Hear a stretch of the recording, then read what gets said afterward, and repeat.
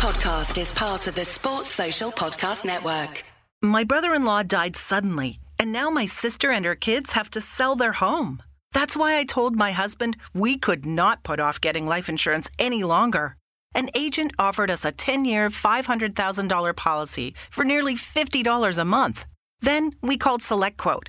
SelectQuote found us identical coverage for only $19 a month, a savings of $369 a year. Whether you need a $500,000 policy or a $5 million policy, SelectQuote could save you more than 50% on term life insurance. For your free quote, go to SelectQuote.com. SelectQuote.com. That's SelectQuote.com. SelectQuote. We shop.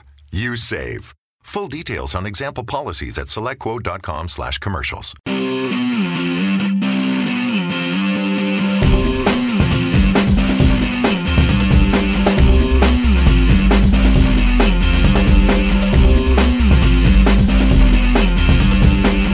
Hello listeners, welcome to the 5-Year Plan Podcast. Hey! Pod 152. Sponsored. Wow, indeed, I know. We're cracking on. 151. I was in Ireland. You were in Ireland. You were away. Yeah. Well, you carried on without me? Yeah, it's good fun, but not as good as when you're here. Or when Damien's here, either. True, very true. But okay, let's introduce those voices then. Kevin Day. Hello there. James Endicott. Hello. Welcome back to the pod, Kev. Thank you very much, Kevin. I think this is the first time that Endicott and I have outnumbered you.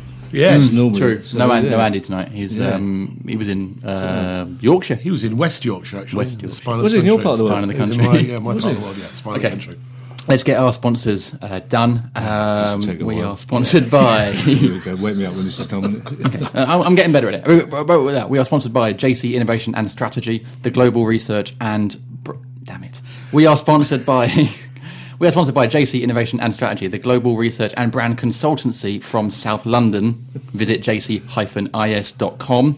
And, of course, Vector Printing for all your print and embroidery needs. Go to vector.co.uk. And that's Vector with a K. There we go. I just love the fact that this global company is just sitting in their office going, what should we do globally for our global reach? Let's sponsor the Palace podcast. We do have listeners in all over the world. countries. Yes, we do. And we love them all. Now, let's talk about Palace against West Brom, because Palace won 2-0 to take them to third in the table, although we have slipped down to fourth now. After the... Hard you out. Hard you out. But what a performance from Palace, aided by a poor West Brom team, but what a performance from Palace. At half-time yesterday, I had to go on the pitch to present some certificates to some very nice young people, and one of their dads had never been to football before, never been to Palace before, and he went, this is brilliant, I'm so excited, this is wonderful. And I just went, wait till 5 minutes into the second half when West Brom score from their only shot on target, and then cling on for dear life. And I wish I could have found him at the end of the game, because I get into partly because it was the early kick-off, and as we got back to the pub, all the other games were kicking off, but I can't remember being more content after a Palace win for years. Not just different to the excitement of staying up, but just getting back into the pub and just going, we thoroughly deserved. We outplayed. I know they're a poor team, and they were poor yesterday, but that's partly because we made them look poor. Yep. We outplayed them. We outfought them. We outthought them as well. Mm-hmm. We just kept going. There was no panic. It was. In fact, the only bone of contention was. The only thing we could think to argue about is that I thought that Punchin had played well, and my mates thought he'd just played quite well. That was the only thing. But there wasn't an area on the pitch, and I was just thinking back to all those times that throughout the years that we've convened back in the Paulson's Arts or some other pub and just shaking their heads, going, for the love of God. And it was, and then Pardew's interview, he said that's the first time for a long time I've said to the players, you were better than the fans. For once, and the fans were brilliant. Yeah. Wow, He said so many times. Hard you out, I say. But he said so many times in the past. I've had to say, the fans were great, the team. But he said, and there wasn't a week, and Hennessy just looks strong. The strength and depth, because Hangeland. I mean, he's immense. I think a lot of us thought, especially after that League Cup game against Newcastle, a lot of us thought he wouldn't play for the first team. But he's just. I mean, to be fair. What West Brom, like Watford, played into his hands a little bit, because it's like Damien said on our podcast, you'd much rather play against a big centre forward is in front of you than it. But I thought, you can't fault anything. And Cabaye, and I probably owe everyone, because I've said on this podcast that I was excited about Cabaye coming, but I thought the money could have been better spent elsewhere, that we had options in that. But watching him yesterday, my Christ, what He a was player. everywhere, wasn't he? It's not just the range of passing. I think officially he's got the more interceptions than anybody else. It's just his ability to... But also, to be able to read and predict where he's the ball's... got a little devil. He's got a devil. And Oh, isn't devil. it amazing? Oh, yeah. But I just thought him, McCarthy, and I thought punching, without being flash, I thought punching, just constantly wanting the ball off him, constantly recycling the ball. The way in the first half, especially the way we moved the ball about at pace was just—it's just like. Have we with Cabaye? Man of the match for me yesterday. But have we dispelled the myth that it's hard to pick. But I think Cabaye. We'll come on to Will Flater potentially. And the Observer had in their team of the day had 5 Palace players in it. 5. Wow. Yeah, Wow. that's based on stats. Who were they? The Mirror one had 3, and Zaha wasn't one of them. Wow, really? Yeah. Anyway, It was both centre backs. It was Cabaye, it was Zaha, and might have been Balassi, I think. But wow. I mean, just with Cabaye, have we dispelled the myth that we need Cabaye playing further forward? Because actually, he's really revelling in this deeper role. Yeah. I really like him playing deep because I think he's got so much vision and he reads the game so well. And he's passing. That pass for the goal was just, I mean, it was, and you could just see it. I mean, it was almost in slow motion coming over. It's Well, we said there's a video on the internet, isn't there, where Yeah. someone Yeah. filming it from behind a goal and it is in slow motion, Yes, and it's absolutely beautiful. amazing. But the way he just looked up and he just without any effort almost just flowed it over. But he does that constantly all the way through the game. But it was the least, when you look at it, because I was right at the other end of the main stand, so it was hard. You couldn't see down. When you look at it, it was the least obvious cross, if you like. Because I just thought Balassi must be offside. It's the least obvious ball. But it's just, I was one of those people who said Cabaye should be playing further forward, and I was obviously, amazingly, it turns out that Pardew knows More about football than I do. That's weird, that, because Kevin. just in that, because he was behind McCarthy for so much of the game yesterday, and it's just, for want of a better word, we talked about punching, we couldn't think of another way of saying it except for quarterback. Yeah. But it's almost what Cabaye was like. But and he doesn't actually. Watching him yesterday, I'd really like to see on these wanky heat maps or whatever they are, but because it doesn't look like he comes out of a sort of either side of the halfway line. He seems to have a fairly limited range of operations, but within that, God, he's so effective and just wants the ball all the time. Do you think that the rest of the team has, and this might be a cliche, but plays better? He almost sort of brings the best out of the rest of the team. Is that fair to say? I think the midfield definitely do. Yeah. Without a doubt, because they just.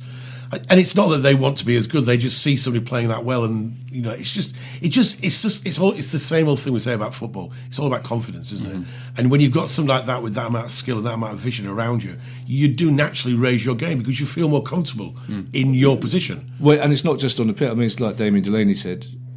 He said he's like that in training. He trains really hard. He's like that in training. And he says, of course, you learn from him. And of course, yeah. You make different runs. The players make different runs, knowing that he will find them. And also, it's like Scott Dan said he signed his contract because we bought Cabaye, and it's that level of player that he wants to see at Palace.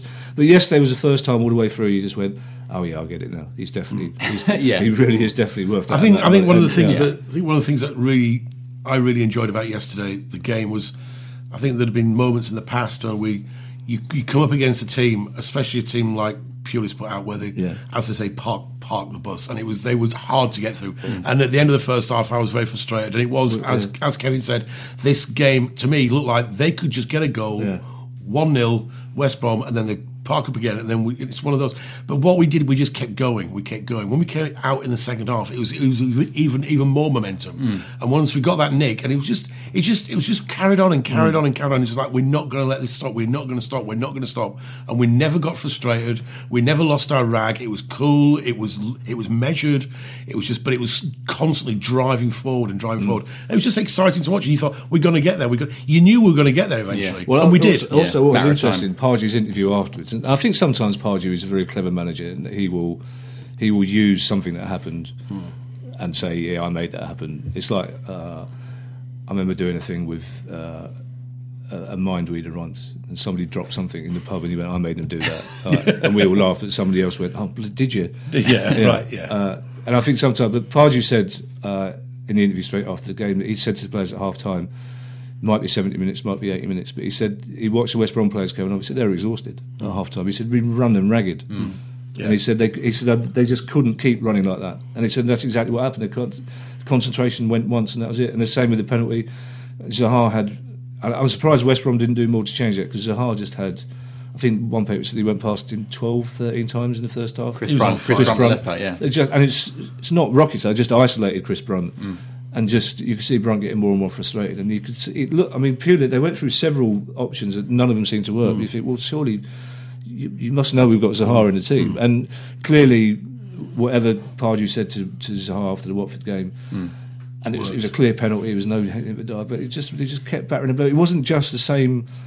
In the past, we've seen Palace use the same tactic time and time. It's just some of the angles of the passing as well, and Suarez getting forward, and it's just like, it was just imaginative. He's so great to watch. Suarez. But I think there's a couple of times. Well, Bolasie, still my favourite moment was Bolasie when Rondon bounced off him, because you look at their team, they've got some good players. It's first goals they've conceded away from home this season, like Watford first game of the season. But it was just, if there was a criticism, if you're being ultra critical, it's that in the first half there's a couple of times when Bolasie chose the shooting on the right, there's a couple of times when Wilf, but you just knew, and because it's so unlike Palace, you just knew it's going to come because we've got the players to unlock it. Very difficult when they're playing 10 men behind the ball. It is, but we didn't get frustrated, and it's just the fact that the constant interplay of if you include Puncheon in the front forward, like as the most forward midfielder, just constantly changing. But the thing is as well that you kind of thought, well, all right, we'll bring Saka on. Because we've got other options. Well, we were just about to bring Saka on until Bolasie scored. Yeah, and even Gale. Gale. I thought it was really interesting that Pardew went out of his way to praise Gale all last week. He was saying, especially when he kept saying if he'd scored those, he would have been man of the match. Blah blah. But even Gale, you wouldn't say he had a spectacular game, but some of the movement, some of the dragging centre backs, there was not. It's simply. It's just. I'm finding it hard to come to terms with this. I generally am finding it hard to come to terms with. Yeah. It's like watching the mates' kids yesterday, and we're just like, it's almost like you want to put your arm around them and say, "Look, take a photograph of this," but you can't. It's not always like this. It's just like we're just sort of sitting there with dreamy smiles on our faces. Well, I had a really good conversation midway through the second half. Actually, I think maybe just after the first goal with some guys that sit behind me.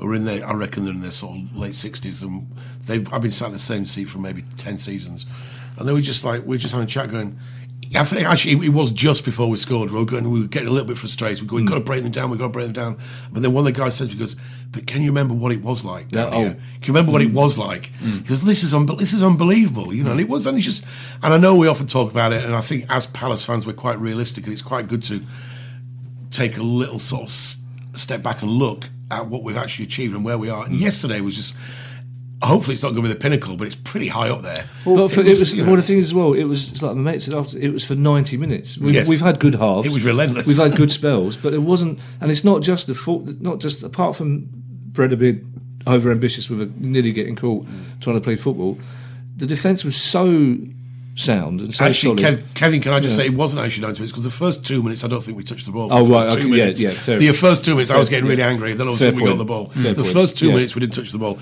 So for 88 minutes, 88 minutes, so Pardew out, quite right. So it's just that it's just that level of competence. It's not just that you have a good spell, but it's just that every person in the team knows, and it's a fact as well. Pardew clearly has got the whole squad playing for him as well, because it's not, and you know that the next game can I ask a question? Saka will play in Zaha. You don't know, but can I ask a question though, Kevin? Can I ask a question, and to you, JD? Is it good that the international breaks come at this point? Because now because everyone's going away. When you have a great performance like that, you want to get the team back in on Monday and keep that going, and hopefully there'll be a game on maybe Wednesday or Thursday, or at least next Saturday. And you push it on. I don't know. I'm just chucking it in there. Can I answer that with old style pessimist? Yes, of course you can. The answer is yes, it's brilliant because we get 2 weeks fourth and not 1 week. That's right. You get a chance to enjoy it. Okay, fair enough. And generally the other thing that's really interesting is a mate of mine's a Newcastle fan. He looked at the Newcastle team yesterday, and I don't know if it's the first time ever or the first time recently, but he was saying, because not only was there nobody from Newcastle or the area in the team, there's no English players in the team, and Pardew had hinted something like the Player of the Year do about how the transfer policy wasn't his up there, but it's just, you look at our team, and not only have you got Wilf playing, you've got homegrown players, but we had 2 academy players last week at Watford on the bench. Yep. We had 1 yesterday, and the chances are, unless we're 4-0 up, they're not going to get on, and we won't need them. But it's just brilliant as a fan to see academy kids there, and it's just it gives you a lift, and it gives you hope for the future as well, because we can never forget that that's the sort of team we are, that we still want to have some local players, and we want to have our own kids. And I think, looking at that Newcastle thing, you kind of think, they're all, of course, they're really good players, and of course they're committed, but I'd much rather have what we've got. And even if it is just one or two players. Yeah, of course. And even if they are just on the bench, at least it's got there's something there. Well, you've obviously got Wilf as well. Wilf and Punch as well. Yeah, and Punch. And Balassi, no one else would take a chance on him because he was considered a bit iffy training attitude-wise. We got Damien Delaney's a brilliant story. Hangerland, it was a bit of a misfit. Scott Dan, we got Scott Dan, next to nothing. Suarez, I don't know what Suarez like as a defender because he hasn't really needed. He hasn't done some of the interplay, because he's an athlete. He's an athlete, and it's very rare we've had an athlete. But he's another one. He's a defender. He's another one. You remember we spoke about this the first year in the Premiership, after 6 or 7 games, and Jerome Thomas played a couple of games. And we said he's the only player who doesn't mind getting the ball under pressure because he's the only one with proper Premier League experience. And now they're all like it. Some of because we was quite close yesterday in the main stand, down that left hand side. Just some of the interplay between Balassi and Suarez and McCarthy when he came was just breathtaking. But that comes from the confidence. It does, of course. But with defenders up there, and Suarez, what? Gee, he's a real athlete. He's got a great cross. He's got a great cross. And that's one, again, being ultra critical yesterday, there are a couple of times when you think you'd like to see, again, this is where the Cabaye discussion comes in. There's a couple of times you'd like to see midfield players breaking into the box. Because there's a couple of times the crosses weren't. Or maybe a bigger striker. But then it played into the hands of all those Murray. There's the Murray moaners that say, well, if Murray had been here, blah, blah, blah. But there's always that thing. There's a thing we always say about Palace, and I was saying at half time, just shoot. You do want to shoot a little bit more. Wilf did have a few goes, and there was a couple of people around me moaning that it was a bad shot, but at least he shoots. At least he's having a go. Yes, it was obvious. And I just think that was again being ultra critical. I think we do lack that. Sometimes it's a bit of confidence in front of goal. Sometimes just have a pop, just have a go, just go, because you never know what the keeper's going to do, or it might hit a defender and bounce. Well, there were a couple again being ultra critical when. There was one in particular where it came off the keeper, but there was no Palace players had followed it. Because I think, and the transfer window, I'd be amazed if we didn't go back for Austin or somebody. Again, I know it will start a debate because there are a lot of people who say, well, Austin's just a younger version of Murray to an extent. Well, we've got Wickham, haven't we? We have Wickham. Yeah, I mean, that's the other thing we have to remember as well. Shamak's around. Well, do you know what? Because Delaney, or is he? I mean, he is. Damien Delaney came to I Got News for You the other night, and he said. He'd hinted this when he was on the podcast. He said, I think if Shamak's fit, he'll go straight in the team. Really? Yeah. And you can only assume it would be as a striker or but he said Pardew loves Shamak. He said, but it's a massive if. But as somebody else pointed out on Saturday, I know we lost the Tottenham and Watford games. Tottenham and Man City, and Tottenham the performance was disappointing. But I think this is the 5th game in a row now that we haven't had what you'd call our first choice. Yeah. Back four. Yeah, that's true. Dan and Delaney have been out, but also I think, as like Damien said in the post, I think he's going to have a hard. I mean, I presume if when Ward's fit, he'll put him straight back in for Kelly. But Hangeland would be hard done by if he's dropped now. We actually really would. We were talking about this on the pod last week, Kevin, when you weren't here, about Hangeland, how immense he's been, and how Delaney's going to get back into that team. Well, it's not. It's tough. I know everyone talked about the Watford game being made for him, but there were times yesterday, and I think we've had this discussion quite a lot on the pod, and Pardew's mentioned it a couple of times about the way we play at home compared to the way we play away. Yesterday was the first time I've seen us on the front foot, apart from that terrible shocking 2 minutes, which they should refund. I almost walked out. They should refund $2.90 of our money for that. Absolutely. But the amount of times, and he nearly got caught once or twice, but the amount of times when Hangeland was carrying the ball forward. Oh, yeah. Because there was no one there for him to mark. Beckenbauer-esque. He wouldn't go that far. He was the Kaiser. But he was carrying the ball forward, and then we were on the front foot all the time. It wasn't just... It wasn't like Watford where it was just a defensive job where he's just heading everything in front of him.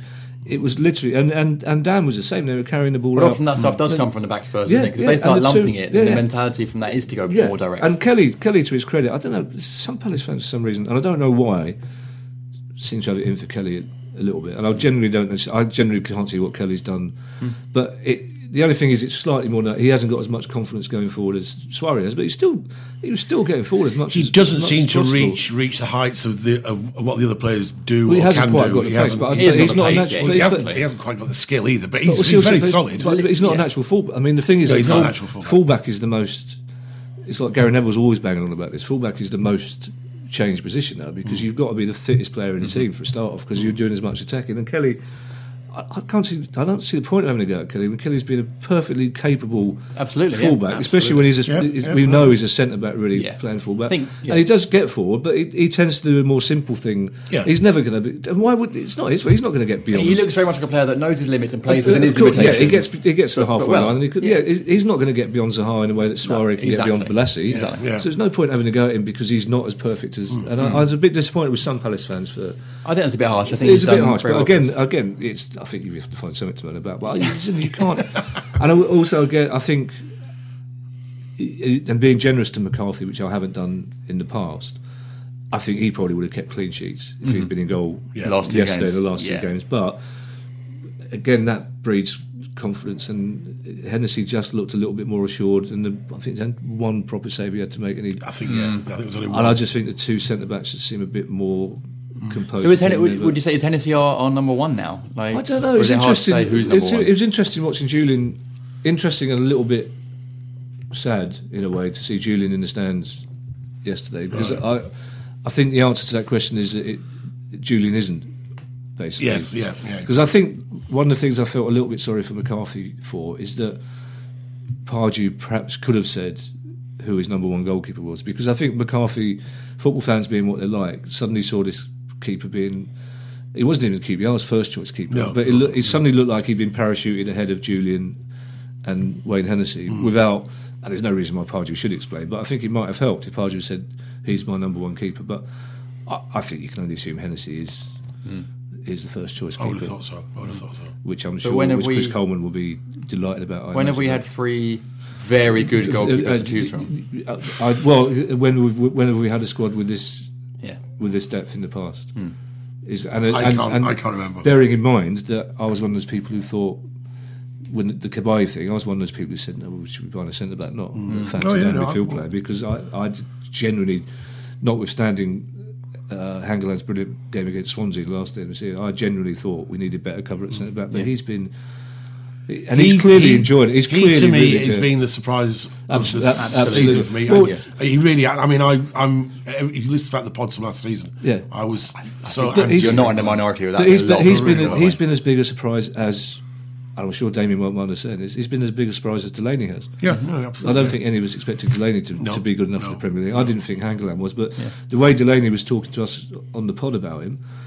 And Delaney, when Delaney came to, "I've got news for you," Richard Osman, trying to be smart and clever, introduced himself to David Delaney and said, "Oh yeah, thank you for taking the worst centre back I've ever seen at Fulham off our hands." And Delaney laid into him and just went, "He's a brilliant centre back."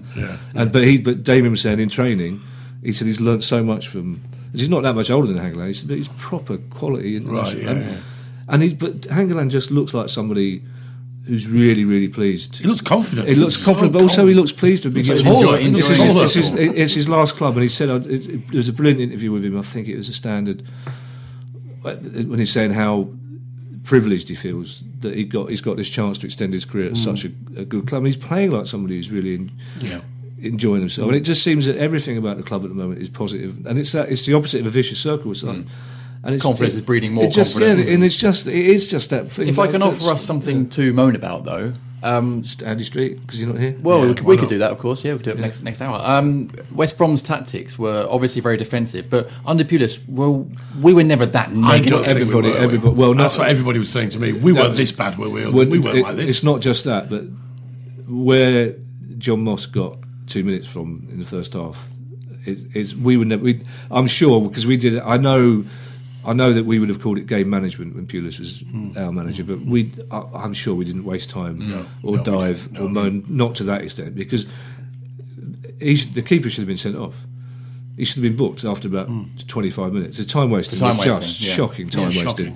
Well, the whole team. But they looked there because basically they did a number on us, didn't they, back in March, because they scored quite early on. from a centre, as I recall, centre back. I think Kelly. It was James Morrison, but it was a header from a corner. But he wasn't picked up in the box. Was punch he? And slips, and punching, then that's right. And then it was just parking the bus, and then they nicked a really good goal. Yeah, and I'm sure Pulis thought that they would come down and do it, but their lack of ambition. Because you look at Rondon, you think he's a good player, Berahino, but you're playing Berahino out wide. It's like, why are you doing that? You're not tying up the centre back. And it seemed it's the first time I've seen Pulis look uncertain. And I think losing Johnny Evans was a big blow because he's been beating him up. But their tactics were. It's like they were so negative and they were so cynical as well. Horribly really, cynical. Really, and just, they had a real nasty edge to the ball. They had a real. But you know what? And again, we didn't rise to the bait. We didn't rise to the bait. Wilf did once. He did, and Pardew took him off. Yeah, he was. But he then got up and won the penalty. Yeah, which is how he needs to react to that. Pardew didn't take him off, obviously, but Pardew, you could see Pardew talking to him. But Zaha arguably could have gone off for. But the foul off the ball on Soiree, I think after about 15 minutes first half, when Fletcher was their 14 got booked. Yeah. When Soiree put it up the line and he caught him really late. Oh yes, right in front of the dugout. Right in front of the dugouts, and that was horrible. And they were doing that all the way through. And you know, every time they went down, every time one of their players went down, he held his face. Yeah. Oh yeah. Every single time. But the time went, and you kind of when we played under Pulis, at least in my head, there was some really good counter-attacking football. I actually thought we were a good footballing team. We had wingers, though. They didn't really have wingers. They didn't seem we had options, didn't we? Well, they did, but they had Berahino playing wide and one because Rondon came on. I had no idea who's that. That big, huge. Which again that's why it's so fantastic. That bit where he bounced off Balassi, because that's the other thing you notice as well with us now is A, skillful, but B, because I remember the first year of the Premier League, it's a couple of times on the pod where we talked about whoever it was, the away team coming on looking a foot taller, and we're that now as well. Wilf's bulked out a bit. Soiree, it's short, but it's massive. Yannick is just so strong now. Cabaye as well was another one. I had no idea Cabaye was that physical. You know what I mean? And McArthur clearly, and they've all got a little bit of devil about them as well. They're not, which you need. But that's a really good point. And you know, it will go over a few times. Let's be honest, but you know, I think you have to take it. I think it's not off. Again, it comes back to that thing about being content. There aren't many times in the past when you could say Palace have occupied the moral high ground on the team. It's like the report in the Observer just went. You want to watch? You'd pay money to watch this team.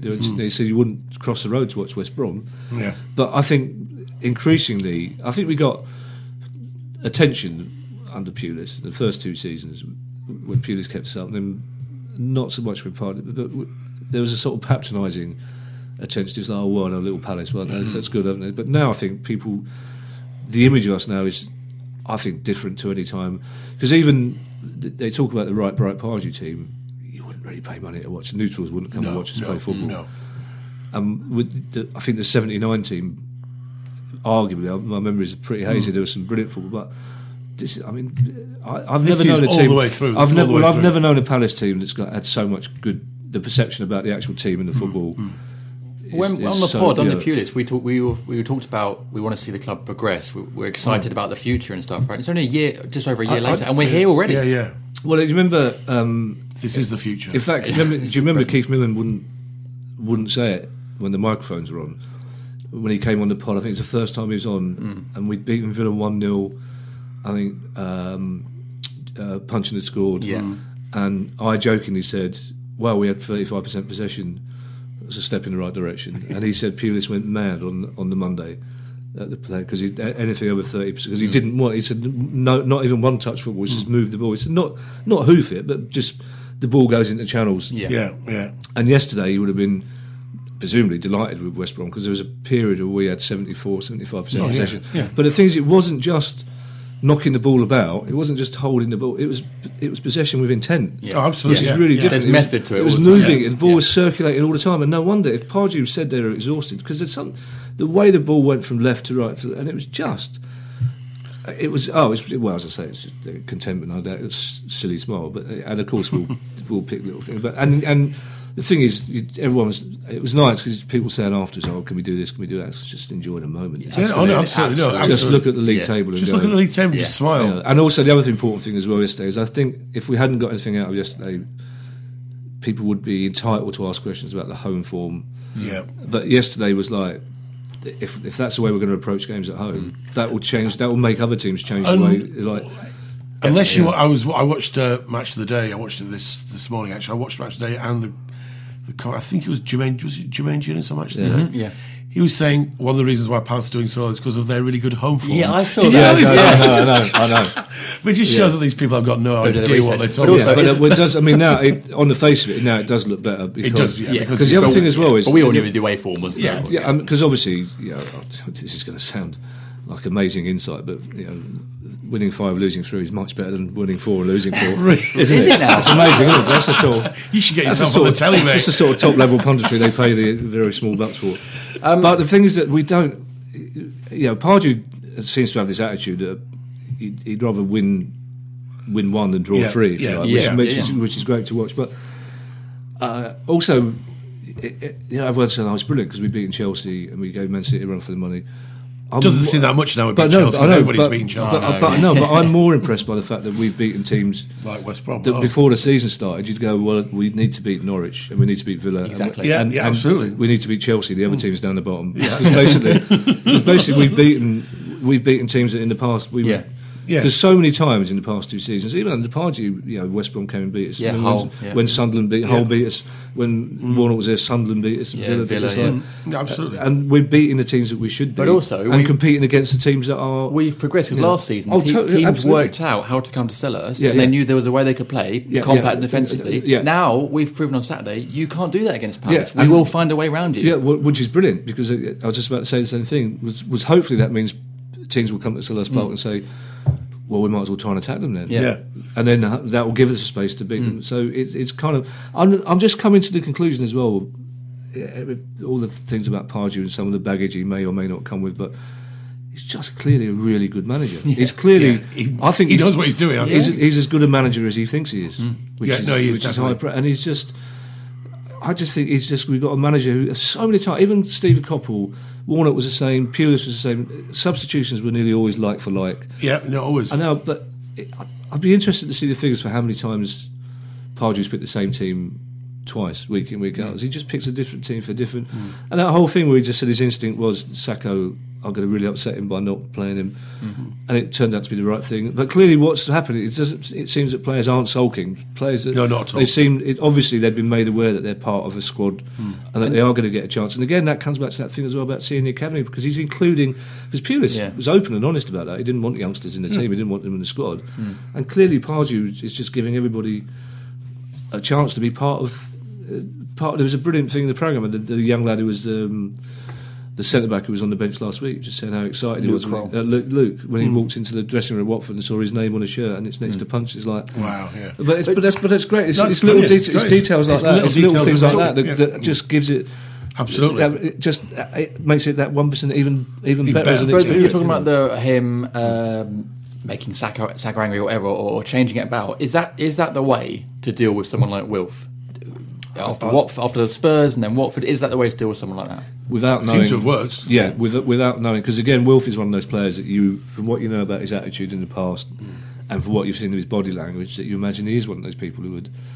There's a touch of the Clinton Morrisons about Wilf that you sort of you just assume, and this is probably unfair to him, because I don't know the boy at all, but he just has that demeanour and that attitude, and from what you hear, that he would sulk about. Yeah.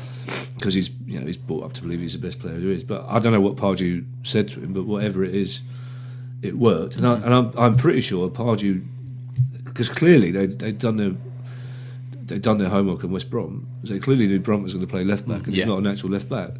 And it's just they just isolated him all the time. And it worked. The things it worked every time as well. So again, that gives a whole confidence. And I just if Wilf could just get the finishing.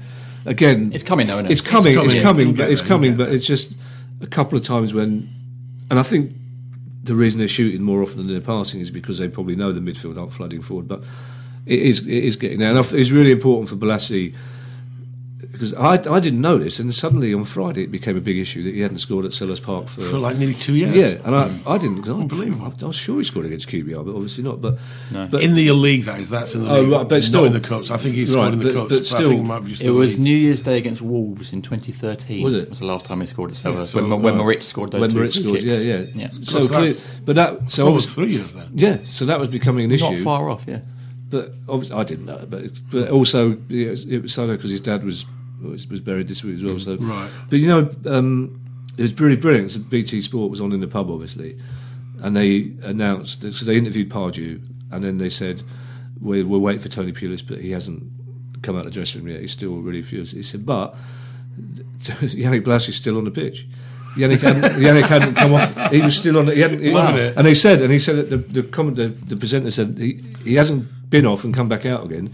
He hasn't come off the pitch yet, and he was out on the pitch, chatting to fans, just doing stuff. And Amazing. you know what's interesting? Susan Biggs, who runs a study centre, who most people at the club know, and I was sitting with Susan yesterday. That's why we could have scored 5. I probably would have missed 4 of them because Susan likes to talk, which is great. But Susan's been there for years running the study centre, and she said she can't remember a team more aware. She said you look at all the players when they're warming up. Even during the game when the subs are coming on, they all wave to fans, they all chat to fans. They all. She said, I can't remember a team when. So there's always 1 or 2 in the team. Yeah. And she said, I don't know whether they've been told to do that. She said, I don't think so. I think it just seems to be an atmosphere around the club. Really where nice. That's simple things like that. You go again. It's that. Oh, that gives it another 1%. But they're a happy bunch. They seem to be a happy bunch. It's like Delaney said in the podcast. It's a sort of Sunday league feel to them. He said, they're all. Everyone's on a level. Everyone's on a level. They all get on and text each other and stuff. Yeah. And he said, I can't tell you what some of them are, but yeah. Okay, I think that's a really nice note to end part 1 on. Yeah, I think this should be the last pod ever. Last pod we ever do. Because it's never going to get any better, which is it? Is hard to. That's a brilliant.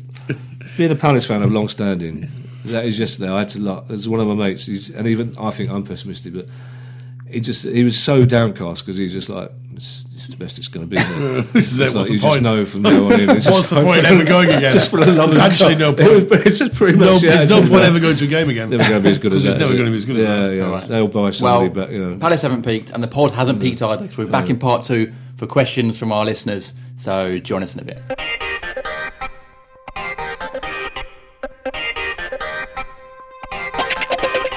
Hello, listeners, and welcome back to the FYP Podcast. Pod 152, sponsored by JC Innovation and Strategy, the global research and brand consultancy from South London. Visit jc-is.com, and Vector Printing for all your print and embroidery needs. Go to vector.co.uk. And that's Vector with a K. Thank you. Have you thought about charging them by the word? No, they get about the same.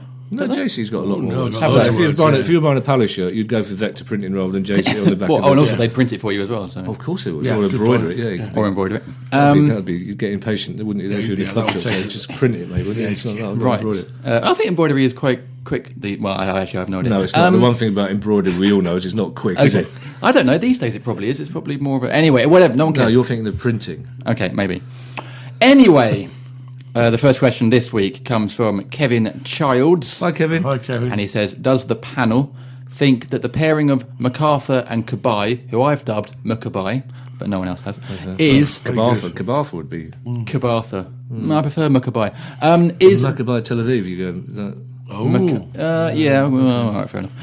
Is the best midfield duo we've ever had, and he's put in brackets, just pipping Thomas and Gray, in my opinion. Ooh, I think they're the best we've had for a while. I think. It's always difficult to compare different generations. Yeah, I think I would take Gray out of the equation. I think you could argue. Oh, that's a good question. I think Jeff Thomas. I mean, it's the whole thing. Of course, Jeff Thomas wouldn't get in the team now because fitness and speed. But respective eras. Yes, respective eras. I think you would. I'd like to see more of MacArthur and Cabaye. I think we need to see more of Cabaye. I've only seen 8 games. It's got potential to be a very, very good. It's got potential. Well, I think the other thing as well is the way Pardew works. I'm not convinced that there will always be the pairings. I think he will change them for different. I think Cabaye is Cabaye plus whoever. But also I think that conversation we were having about Cabaye earlier, I think there are circumstances in which he would play Cabaye further forward, maybe in front of Ledley and McArthur. I don't know, but I think probably not that often though. We think maybe. I think it looks like they would be, but again, because of our squad, we've just got so many options. We do. Jedi to come back and. Do we think that maybe one of Jedi or Ledley might possibly go at some point? I don't know. I think they would have. The thing with Jedi is, I mean, it's there was a circumstance. Say if Sunderland had got rid of Advocar now, and or if they got rid of it in January, say, and someone like Allardyce went to Sunderland, he might say, "Well, I'll take Jed and that's all that." But the thing is, if you're in trouble, you'd buy a strike. Jedi's not somebody you can't imagine the Premier League team in January saying the player we need is Jedi. Really need Jedi to get us out. Maybe I just can't see. Unless they're really struggling in. That's what I mean. Unless someone like Bournemouth, I don't know. Yeah. But I think if Jedi was going to go, he would have gone. It sounded like he had opportunities. He was close to going, wasn't he? But I think he. Well, I'm not entirely sure how close he was, but I think it's quite clear that Jedi is. He's injured at the moment, though. He is injured. To be fair, but I think also to be fair, I think he's got to find it hard getting back. He's down the pecking. Is he fourth choice now? A bit harsh, but I think he probably is. After Cabaye, McArthur, Ledley, Jordan Much, possibly. Yeah. I think choice. I think it's hard to imagine circumstances at the moment outside of cup games where Jedi would be or injuries. But there again, I mean, if Jedi wanted to stay, how happy would you be that your fifth choice midfield player is Mile Jedinat? Oh, absolutely. But I think Cabaye, again, it's an old cliche, but Cabaye looks like. I mean, Cabaye just looks like he's rejuvenated. Do you know what's really? I thought it was been about Cabaye yesterday. So again, this Newcastle fan said to me when I said this. When Cabaye got clattered and he was down for a minute, and everyone was Christ, here we go. But he got up and he came. My mate's a Newcastle fan said if he was at Newcastle, he would have stayed down and gone off. Really? Yeah. Towards the end, he said he had no real. He looks like he's got a real appetite. Wow. For playing football now, and clearly. Do you think that's to do with the fact that he wants to play in the European Championship? I think it has to be, doesn't it? Whatever. Which is fair enough. I don't care what it is. I don't care what the motivation is. As long as he's got it. As long as he's got it, and even if we only have it for a year until the European Championships, that's But what a year! And I think it does look like. But I'm more than happy to year. It's like Scott Dan says. If Cabaye stays, there are going to be people all over Britain and Europe who go, "I'll go to a club." Exactly. But I think that's a difficult question to answer. I think of the four, you'd say Andy Gray was the fourth. Jeff Thomas. I just think I'm very reluctant to say. But certainly, Jeff was a blue-eyed boy. Blue-eyed boy, Jeff Thomas. The trouble, people who haven't seen Jeff Thomas play, and it's a real indictment of how the media work. Is that so many people? The only thing they know of Jeff Thomas is missing that chance for England. He was such a good player, and it's not great passing. And and we talked about Cabaye earlier and making other players better. Jeff Thomas just, I mean, he was like Brian. For me, he was as good as Brian Robson, Man United, and Roy Keane in that he lifted that team. If we were 1-0 down, they looked to Thomas for inspiration. So I am reluctant to sort of. Cabaye, he was a leader. Cabaye, I'm going to pursue that. Is going to become the Thomas and Gray for the next generation. Oh, I think possibly. I mean, I think you'd probably look, if you were being brutally honest about it, you'd say Cabaye was out of those four players. Cabaye would be number one, Andy Gray would be number four, and then McArthur probably would be second. But it's a good question. Good question. Good stuff. Okay. The next question is from Oliver Moss. Hi, Oliver. He says, as there's no matches for the next 2 weeks, how many times will each of you be checking the league table in this time? Every half hour, every hour. I've pretty much done it about 4 times during the podcast. I know. I've pretty much committed it to memory. Right, but there is something now because we've all had things in the past where after one game, or even before the season, because of alphabetical order, we've been top 8 or after one game. But the thing is now we've played enough games for the league table to be a proper second international break. And also if you want to put your pessimistic Palace head on. There's 2 London teams and 2 Manchester teams in the top 4. That's brilliant. You would never have guessed that we'd be 7 points ahead of Chelsea. Yeah. But even more importantly, we are 14 points above the relegation. Yeah. 25 to go. Yeah. So no, we got 15. We're 12 we're points. 15. Yeah. We're 12 points above, plus a goal difference. Yeah. above the relegation And also, zone. it took us 5 games last year to get 22 games before we got our 5th win. Really? Oh, there was a great quote from Pardew. Yeah. I don't know if it was this week. Yeah. It must have been. He said that the last time we had 15 points in the Premier League, we were eating our Christmas dinner. Yeah. Wow. Which is nice, isn't it? Yeah, yeah. But we got 12 points last year. We got the Liverpool game. We won 3-1. Mm-hmm. That got us from 9 to 12 points. So that was the 12th game. Mm-hmm. And then we didn't win another game. The 5th game didn't come along. The 5th win. So it was 22 games before we got the 5th. We got draws and points and stuff. I mean, isn't that amazing? Especially given the fixtures at the start of the season, we thought was going to be a bit tricky. How well have we done to be where we are now? Yeah, well, also, interestingly, Ian Wright was quite interested on BT Sport afterwards because the presenter said it's a good job Palace have got points in the bag because look at the games they've got coming up. West Ham, Leicester, Newcastle, Sunderland, but also we got United and Liverpool. Yeah. But Ian Wright went, they're not in a relegation battle. It's nothing to do with points in the bag. He said, it's not one of those 8 teams that won't be going, oh Christ, we've got Palace. Yeah, exactly. Yeah, Palace. He said, and because the thing now is as well, for all that we talked about, we struggled to beat teams around about us, but we struggled even more to beat top 4 teams, and now we're in the games. We are one of those top 4 teams. We are, but we beat we beat Chelsea. We matched. And let's be fair, we said this before. We lost to Man City this season, but we played much better this season against them than we did last season when we beat them. Arsenal as well. So we're in the game. We're in the game against these teams. We never feel like we're out of a game, really. No, but it's that rare situation where we're beating teams we should beat and nicking competing with teams that. It's the perfect scenario for a team the size of Palace and with the ambition. And now, interestingly, I don't think anybody would have predicted that Palace West Ham and Palace Leicester would be top 6 clashes. Because Leicester fans will probably be having the same conversation we're having. Because I thought Ranieri was a disastrous decision. I really thought it was a crazy decision. Me too. Yeah. And I thought after the first couple of games, the adrenaline of a new season, that will fall away. But no, they look really good. No, and they do look really good, and they're playing nice stuff as well. But also, they've got spirit. They've got team. It's exactly very similar. It's very similar. They've got that mentality that we're not going to lose. Yeah, exactly. We're not going to lose. But it's actually a really, and I've been interested to hear what fans of other clubs think about this. It's actually quite refreshing to look at the top 6 of the Premier League table anymore. Because 3 of the teams in the top 6 are far from the usual suspects. Yeah. You wouldn't. No one would have said after 8 games that Leicester and Palace would be in the top 6. No one. After 2 games, you'd go. All right. You've got Man City, and you've got Man United possibly, and Arsenal. Possibly going to. But as you say, around that you've got other teams that are not known. Doesn't it feel like one of the most? Above Tottenham. We're above Tottenham. We're above Chelsea. But also given above Liverpool. We're above Spurs Everton. beat City, and there's been other results. It makes you think this could be one of the most open leagues seasons for a long time. Oddly enough, I think we've spoken about this. Oddly enough, considering what's happened with Mourinho, Mourinho did say in the summer that he thought this was going to be the most open. He said he looked at, and he used Palace and Swansea as an example. He said the top 4 will lose a lot more games.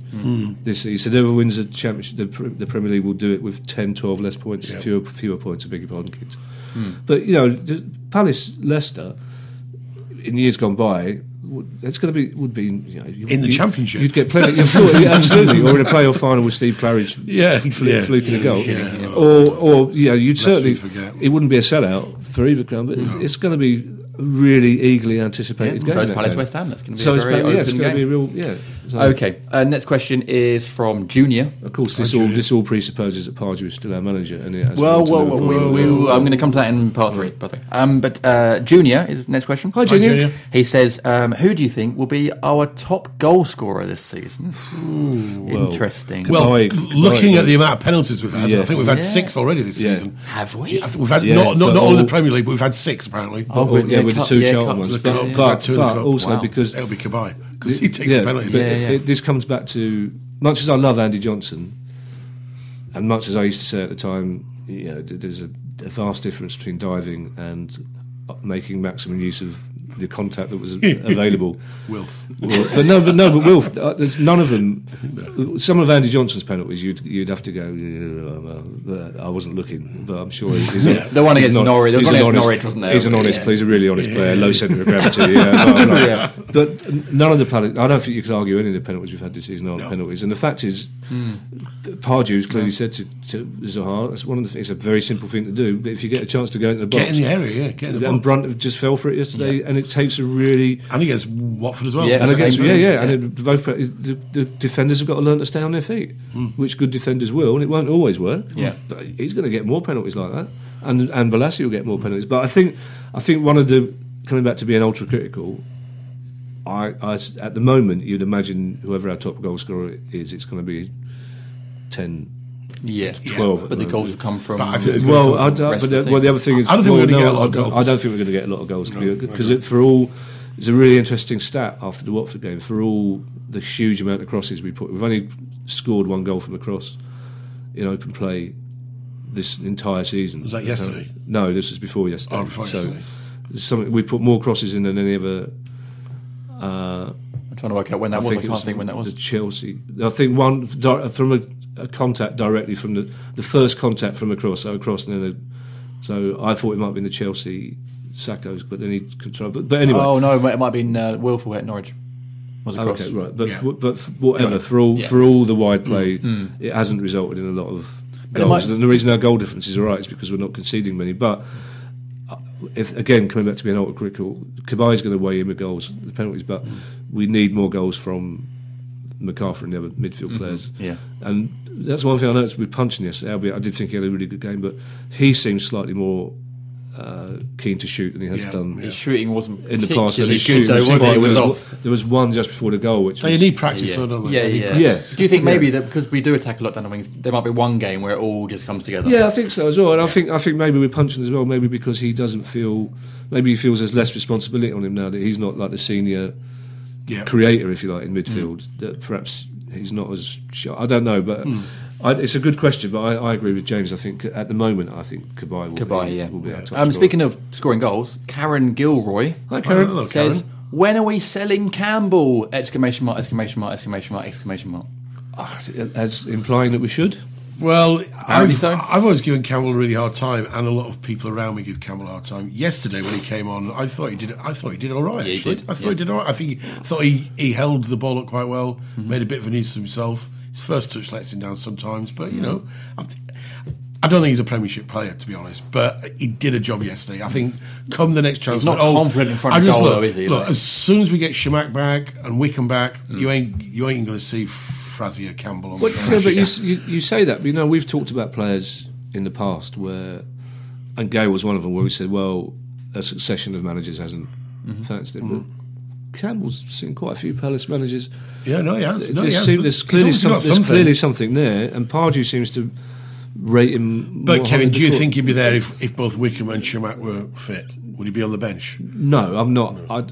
Having said that, I think if Wickham was fit, I still think he wouldn't get double figures in terms of goals. But no, I think you're right. Yeah, I think you're right. Campbell is an interesting one. If you're chasing a game or you want someone to hassle the back four, he's not a bad option to bring off. No, well, I think he's not. No, he's not a bad option. But I think the fact is, again, when Wickham and Shamak are back, Gay will be the Fraser Campbell. Gay will be that option to come on and hassle.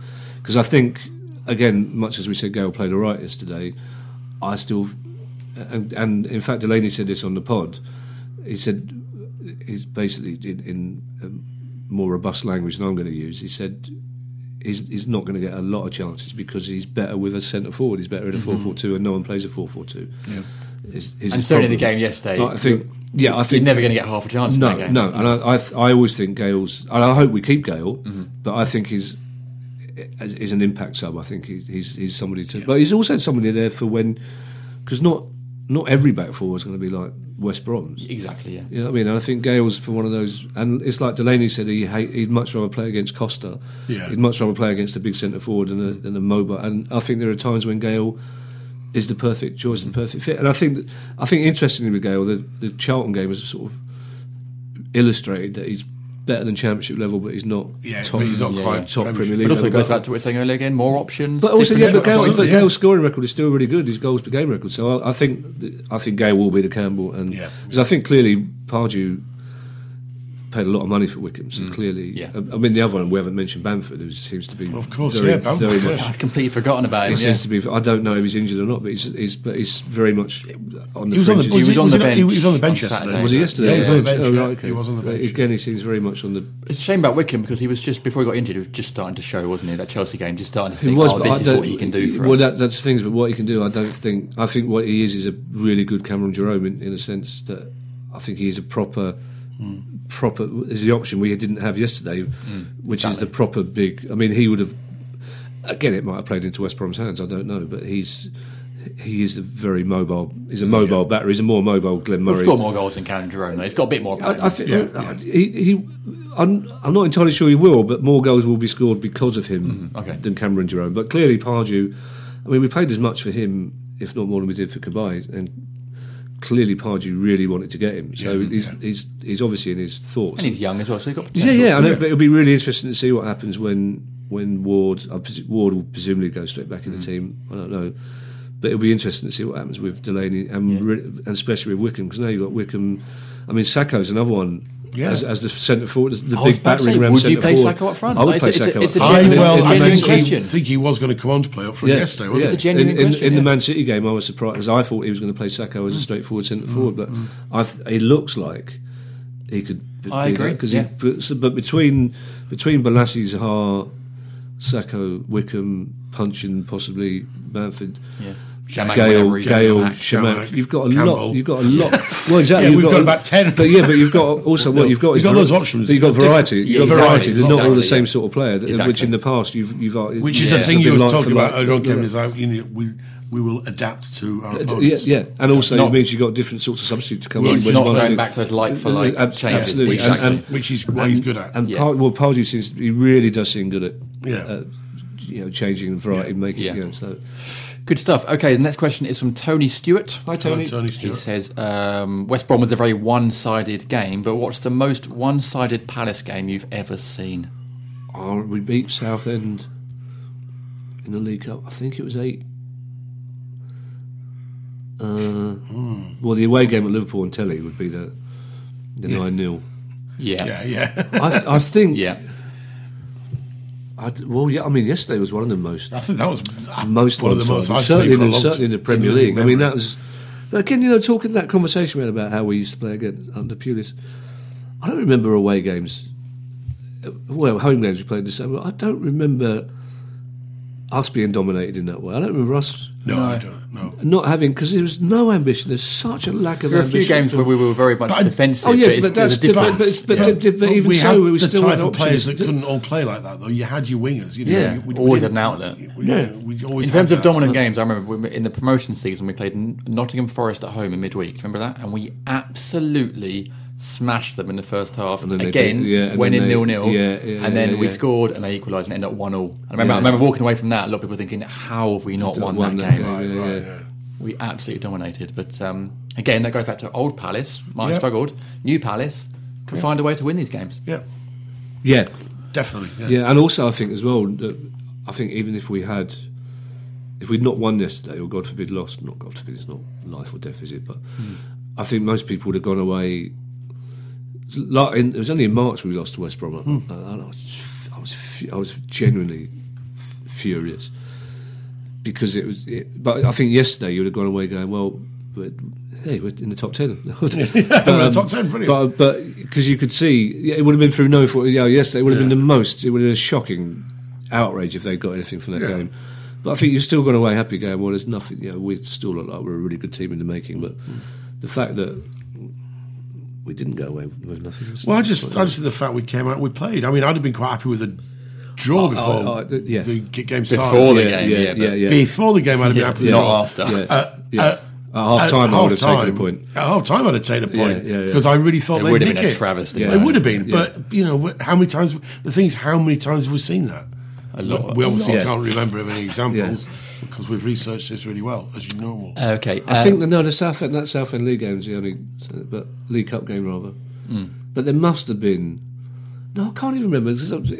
Every year, third round FA Cup draw, every year I just say, please, can we just have a non-league team? Yeah.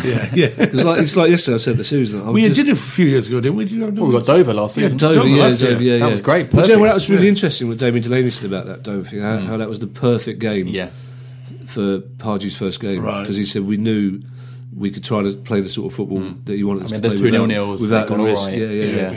Yeah. But just once I'd like us to be 3-0 up after 10 minutes. You can just sit there going, it's just a question of how many we scored. You know what I mean? Rather than although even at 3-0 up, I'd be saying, we scored 3 too early. Now they've got 80 minutes to score 4 goals. For the love of. That's a good question, though. That was Brilliant question. It is a good question. Very good question. I think, notwithstanding West Brom were poor yesterday, they're still a Premier League team, and we battered a Premier League team all the way through. We battered an established Premier League team, not even one of the. Let's stop it now. Not even. All right, part 3. I just said seriously, this is as good as it's going to get. It probably is. Okay, There's people on the tube listening to this going, the rest of them. Yeah, all right, guys, all right. They've jinxed it. All right, a few more questions. Martin Walsh says, would Cabaye get into an all-time Palace handsome 11? Yeah, obviously handsome 11. Handsome 11. Oh yeah, I think we got a couple of. I think Joel Ward would probably get in there. Probably. Yeah. Woody, yeah. Oh, good. Good Daly getting old. Woody. Little glint in his eye there. Yeah, Woody. All right, okay. Talking about players, podcast hosts. There'll be a separate. Well, obviously top one. Yeah. I mean, I literally am the only one. No, there's another one. There was someone started another Palace podcast. Really? Oh, really? Yeah, I'll tell you. We got competition now. Okay. Oh, really? All right. Good. I'm doing it on the. Are you doing? Hang on. I think I'm going to the Yeah, you are. Yeah, I We think include you are. these contracts we've got. Well, competition is healthy, so it'll bring out the best in us. Yeah, well, this other one's In sponsored theory. by Coca-Cola and McDonald's. Is it? Oh, how do they get those deals? I didn't anywhere near those kind of deals. Anyway, our next question is from Aidan Stevenson. Hi, Aidan. Hello. He said, would you agree that the best bit of business this summer that Super Owl did was to hang on to Yannick? I don't know. Above getting. I mean, it's a very good. I think getting Cabaye has surely got to top that. Yeah, I think. thought. I also think. I think that's a really good question because I think. We could be sitting here now and Aidan could tweet a question saying, "Was selling Balassi for 20 million quid the best bit of business?" Yeah. Yeah. Because just in terms of. It's an interesting one, Balassi. I love him. I love him to bits, and I want him to start every game. But I understand those people who say, "Well, he's a highlights player," and if you look at his highlights package, it's brilliant. Well, look, But if he's you take, only scored one goal in but nearly 3 years. But, That's that's part. Yeah, and take away the Sunderland hat-trick. But no, I think Cabaye was probably a better bit. But keeping Balassi is brilliant. I mean, there's no doubt about it. And also, I think the thing with Balassi as well is that, and I'm sure Pardew would say, you can't. It's the Cameron Jerome argument. You can't just quantify it by goals scored. It's the amount of space he brings in for. Yeah. The amount of space that Suarez was getting yesterday. was thanks to him. Was thanks to him, and it's certainly in the Championship. So much the space that Sahar was getting was because of Balassi. So He offers way more than just the highlights. I'm delighted. Yeah, of course he does, I think it's brilliant, and I again, we don't know the circumstances of why he stayed. I hope the circumstances were that he could fulfil his ambitions at Palace, Or similar to Scott Dan. I hope that was the case. Because in the past, of course he would have gone. We'd have lost Balassi 2 seasons ago. It is great, Balassi, keeping Balassi, because he's got that thing that Pardew loves, and that's the unpredictability. Yeah. And that's the thing, it's the element of surprise that both him and Wilf, and to have two players of that calibre that could play terribly for you and really mess up, but could also produce moments of magic that can turn games. And we've got 2 of them. And more often than not, which in the Premier League, which they're doing. Well, the thing is as well, which is before I met, what was really nice is I think in terms of man management, I think it's been really nice that Pardew and Steve Parish have talked about Balassi's dad several times and mentioned it yesterday, because I kind of think that's a really nice thing for a player to hear acknowledged. Absolutely. But what's interesting, particularly I noticed it yesterday, is that Zaha's game is much simpler now, and I don't know whether Pardew's talking. Yannick still tends to go for the flicks and tricks, and sometimes they come off. Where basically Zaha's doing what I think Yannick could do more often. Basically, Zaha's just pushing it past the defender and running, and still doing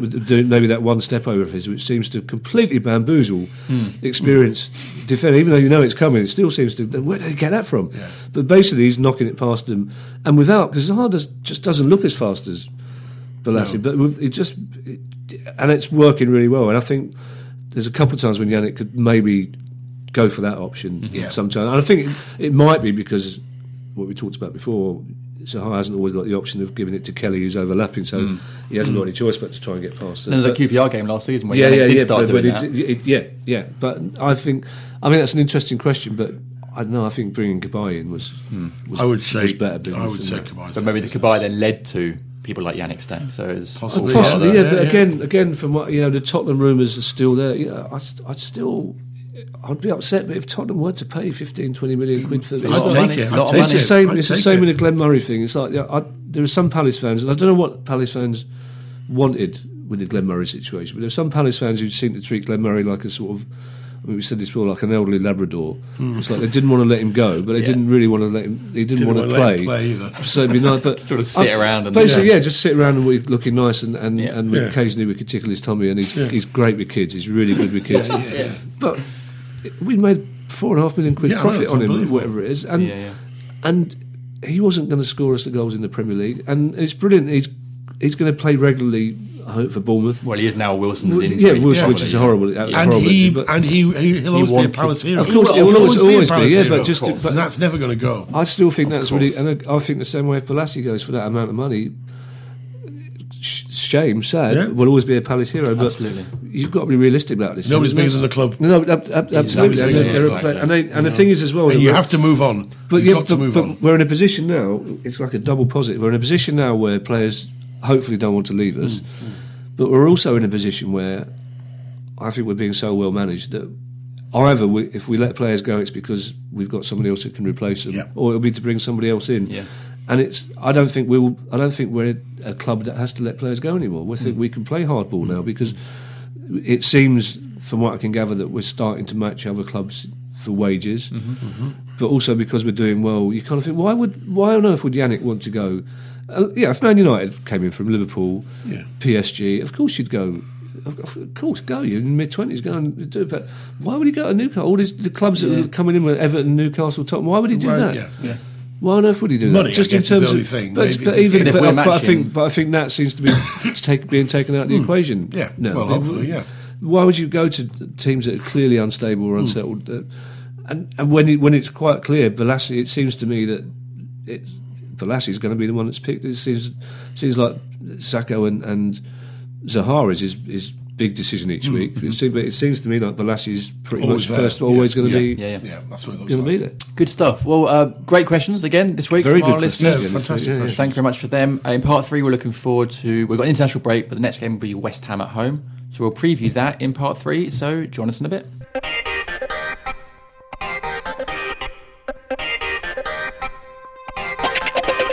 Hello, listeners, and welcome back to the FYP Podcast. Hey, can you cut and paste the sponsors in? No, I have to do really? it. It's contractual. We are sponsored by JC Innovation and Strategy, the global research and brand consultancy from South London. Visit jc-is.com. And, of course, Vector Printing. For all your print and embroidery needs, go to vector.co.uk. And that's Vector with a K. Good. So, part 3, we are going to look forward to the West Ham game. But before that, news tonight out of Liverpool is that Brendan Rodgers has left the club. Few Palace fans on social media are a little bit worried that possibly they might be sniffing around Pardew. How do we feel about that? No, I don't think. No. I think if there's one job Pardew would leave us for, it'd be the England job. That's exactly. Which I think we were talking about this earlier on, Kevin, while you were making peppermint tea for JD. Peppermint and nettle tea. And as I said before, I don't know which is more embarrassing: the fact that JD asked if we had peppermint tea, or the fact that the answer was yes. Yes, it's very nice. I know what my answer is. It's very nice. But and this Mrs. Day is responsible for the peppermint. I do believe that I think if England crash out of the Euros next year, then maybe they'll come knocking at Pardew's door. And he would probably go. He wants that job, doesn't he? I think Pardew definitely wants it. I wonder if. And I'm sure it's his contract. I would imagine it is. I wonder if there are. Again, there have been rumours that the FA have said their next manager may be foreign again. I don't know, but I wonder if there are elements of Pardew's past on the pitch. He's got quite a volatile reputation in terms of his. Because again, conspiracy theories about. I think the fact with Pellegrini, he was very restrained when Pellegrini had a go at him 2 weeks ago, Yeah. compared to trying to or call him an old Yeah. whatever he called him before. Yeah. I think Pardew's clearly trying to up his image on the touchline, but I wonder if there are some of the incidents in the past might count Might against go him a against little him, bit. And also, I don't think he'll go to Liverpool though. No, also I think for the England job, I also think much as we talked about earlier about how people like Palace at the moment. I also think much as Palace are getting credit, I don't think Pardew would be a sexy choice as England manager from other fans. I think you mean as sexy as Roy Roy Hodgson? Hodgson? Yeah, the Liverpool Steve thing. McLaren sexy. The Liverpool thing is really interesting because immediately the conspiracy theories start that they got rid of Rodgers today, or no one's clear as to whether he's got rid of mutual consent Mourinho. or whatever. They've got they've got rid of him because Chelsea, they think Chelsea are going to sack Mourinho, so they're going to go for Klopp or Ancelotti before Chelsea do. Right. But I can't see it personally. The conspiracy theory I got told was that Mourinho would go. Yeah, that Mourinho would go to Liverpool. Oh, yeah. okay. So I can't see any. But I can't see that. Well, I can't see any circumstances by which Chelsea would sack Mourinho, but clearly. Not clearly, we don't know. Again, it's all surmise, but it seems that something is wrong at Chelsea behind the scenes, and I think the whole thing with the female doctor, there's something wrong. That female doctor thing, that was the only good bit of PR. Chelsea's PR was terrible in the past few years, but she was a really good bit of PR for them, and clearly whatever happened, that's been blown out of all proportion. To me, Mourinho, and I think Mourinho's great. I think he's good for football, but I think Mourinho's the one who's built that out of all. Mourinho is using that to create the paranoia and the reason for him. If you're going to keep telling me that I was wrong in that, I'm leaving the club. He's got it wrong though with that. Yeah, well, no, I think he's completely got it wrong. Yeah. I think Chelsea have totally got it wrong, because somebody should have said to him, look, because technically Mourinho was right in what he said, but all he had to do was say, look, I really overreacted this, and I apologise, but he won't do that. And something makes me think that because the players have suddenly got old. And again, it is. You said this earlier, James. It's starting to look, our result at Stamford Bridge is starting to look less. Shine's taken off it. Again, it does. It does. It does look like great. We've beaten another team in the bottom six, which is what we want to do.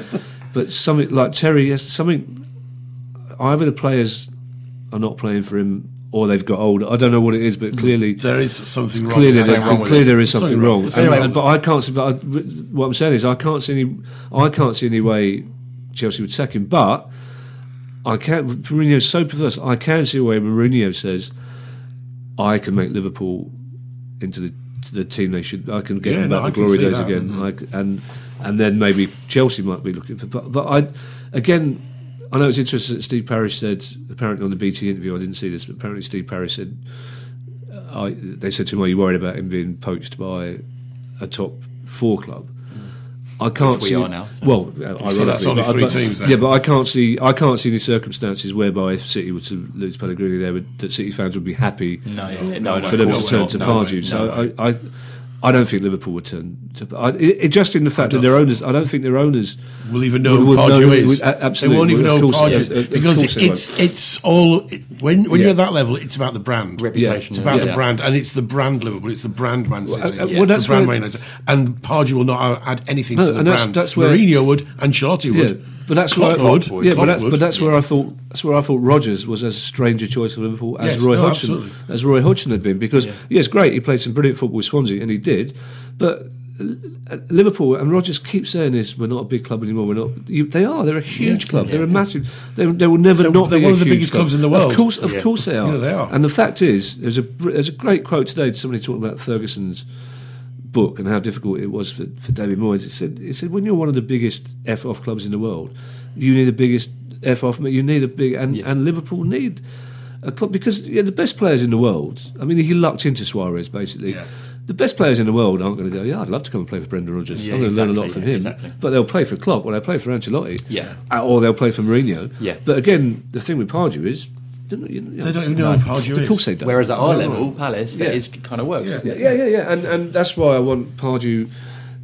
It's what we've all said. What would be brilliant is if because I think we all thought from the start that Pardew was the most likely permanent option. And what would be great is if he stays there for. I'd love to see him do a Wenger, maybe not for as long, but 5-10 years. Build something. That'd be there. fantastic. And of course, but then you'd be flat if he got the England job. You'd be really, really flattered that the Palace manager absolutely got the England job. And then we'll get Mourinho. So it's all everything's fine. Well, he loves Palace. Yeah, but it does. But again, I mean, we laugh, but it does come back to that what we say about getting Kabay and Scott Dan saying. Absolutely. If we carry on doing this, then we will be attracting a different. Exactly. We won't be looking to get Neil Warnock off his fucking tractor. Yeah. We'll be looking for, I don't know what the French for tractor is, just at the moment. Tractor.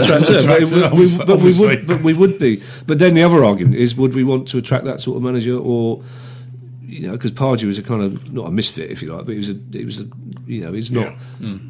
He didn't work at Newcastle at the end, and he was one of our own. He's perfect for us, though. Perfect for us, exactly. But because again, I suppose. I guess it's a typical football thing to say. They're already thinking ahead 3 years to when we've become 30 Dans. Well, we're in the Champions League. We're getting bored of it. I'm going to say this out now. I don't want Klopp. I don't want that sort of manager. I don't want that sort of manager at our club.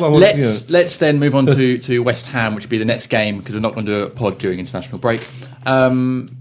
Given how badly and negative West Brom were, how do we expect West Ham to approach this game at Selhurst? Pretty much the opposite, I would have thought. Almost the exact opposite. Pretty much. I think they're an exciting team to watch, West Ham, at the moment. I think it'll be an exciting game. I was in Edinburgh last year. You go to Edinburgh every year. Yeah, no, but I think Millen was Keith Millen still in charge? Yes. First against and everyone says, I wasn't there, but everyone who was there said West Ham played us off the pitch that day. And West Ham's away form is better than I think they'll come. I think it's got the makings of a really, really good game. For the neutrals. Well, I think not for us. The beauty is that we'll still be ninth afterwards. But I think the top 10. But I think motivational speaking, care of Mr. Kevin. Yeah, but West Ham again. Look, West Ham are a team who've just. Legally, I'm trying to find a way of saying conned the British taxpaying public. I don't know. But West Ham are a team. The way they sell themselves, West Ham are a bigger team. They're a bigger club than us. Mm-hmm. But they sell themselves. They're not as big as Gold. Won the World Cup as well, didn't they? Well, Christ, didn't they just? Won the World Cup. Why have they got almost 50 years ago? Why have they got a Fulham player in that statue? I don't know. There's four of them holding the World Cup, and one of them's holding the Fulham player. But they won the World Cup. Blah blah blah. Academy. Blah blah blah. But they are a big club, and also they're a. I've always had a slight soft spot's the wrong word, but they're a proper London. They're a proper London club, but they're not as big as Gold and Sullivan, I think, perceive them to be. They're expecting Champions League football, but they are playing very well. They are. This is an exciting time to be a West Ham fan. I thought, and also there's the added element of Alan Pardew as well. There is, yeah. Again, I thought Bilic. I thought Bilic was a risky choice, and I'm still, but. Bilic seems to have the same attitude as Pardew has, that he wants to win games rather than draw them. Yeah.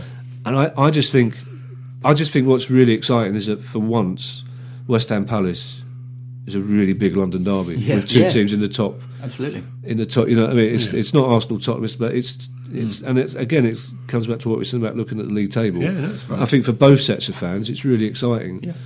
And I think it's a game where both teams will go for it, and we got similar sorts. We did hammer them at Oakton Park last season. We did, we did. Hammer them. Yeah, very good. But also, they're a similar. If you look at them as well, they're a similar sort of, because they've got big, strong players. Yeah. Because again, they're one of the teams that in the past, an Allardyce West Ham team, you look at them and you go, "Geez, we can't compete with them physical. Just physically, you can't compete. We can now. But now we can. Yeah, absolutely. But they've got players that look to do skillful things and make mistakes. So I think Palace, nil basically what I'm saying. Palace line up. Really How do we? game. I mean, we said before, Palace likes to change it, so maybe we can't second guess him. But any ideas on how you'd like to line up against them? I don't think it'll be that much. I don't think it'll be that different to West Ham. Gayle getting up top. West Brom. No, I think that depends on the fitness of Wickham's fitness. I don't.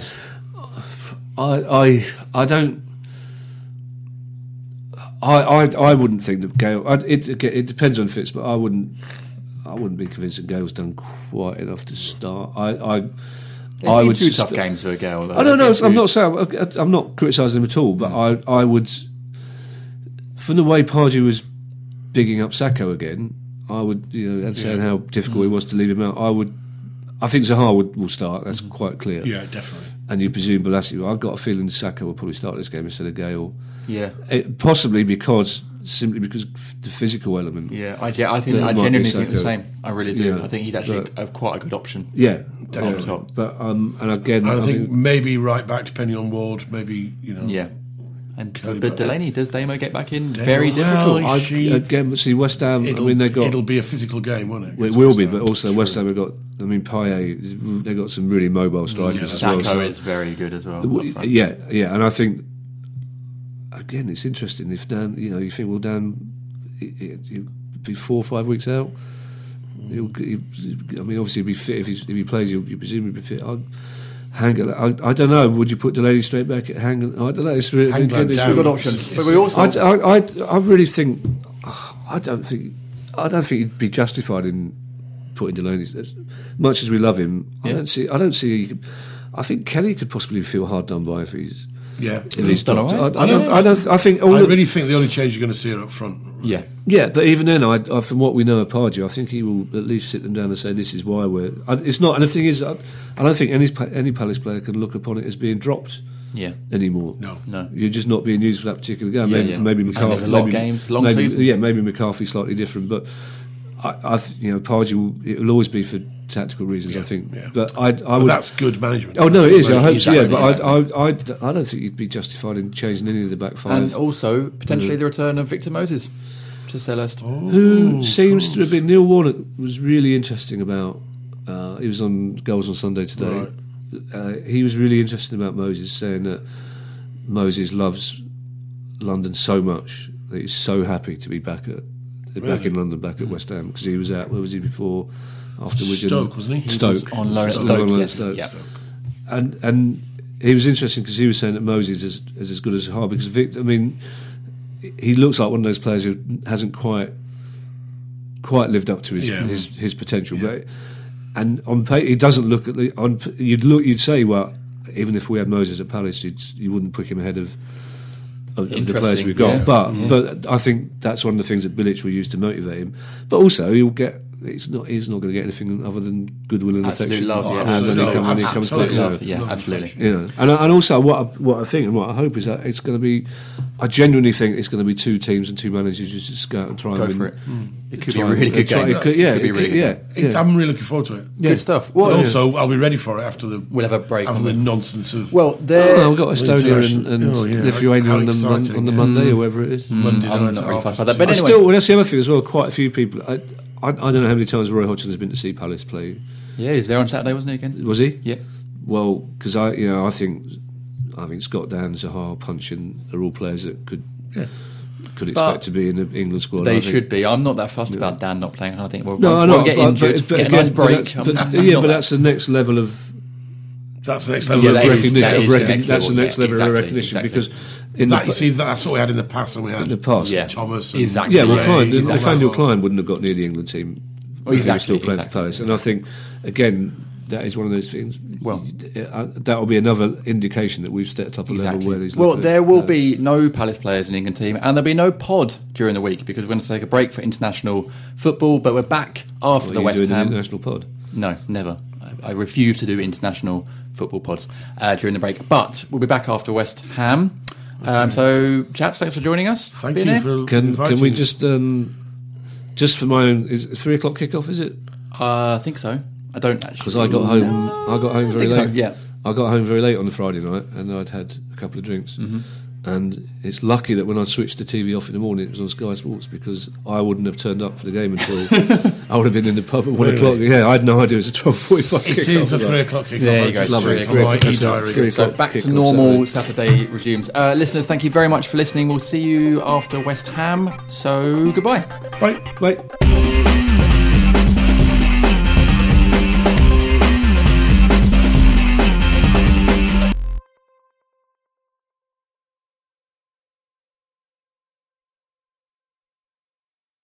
It's time to get your checking account to zero with free checking from PenFed. That's zero ATM fees, zero balance requirements, and zero time spent waiting for your paycheck to direct deposit because you can receive it up to 2 days early. Open your account with just $25 and see how big zero can be. Apply online today at PenFed.org/free checking. Early direct deposit eligibility may vary between pay periods and timing of payers' funding. To receive any advertised product, you must become a member of PenFed, insured by NCUA. Sports Social Podcast Network.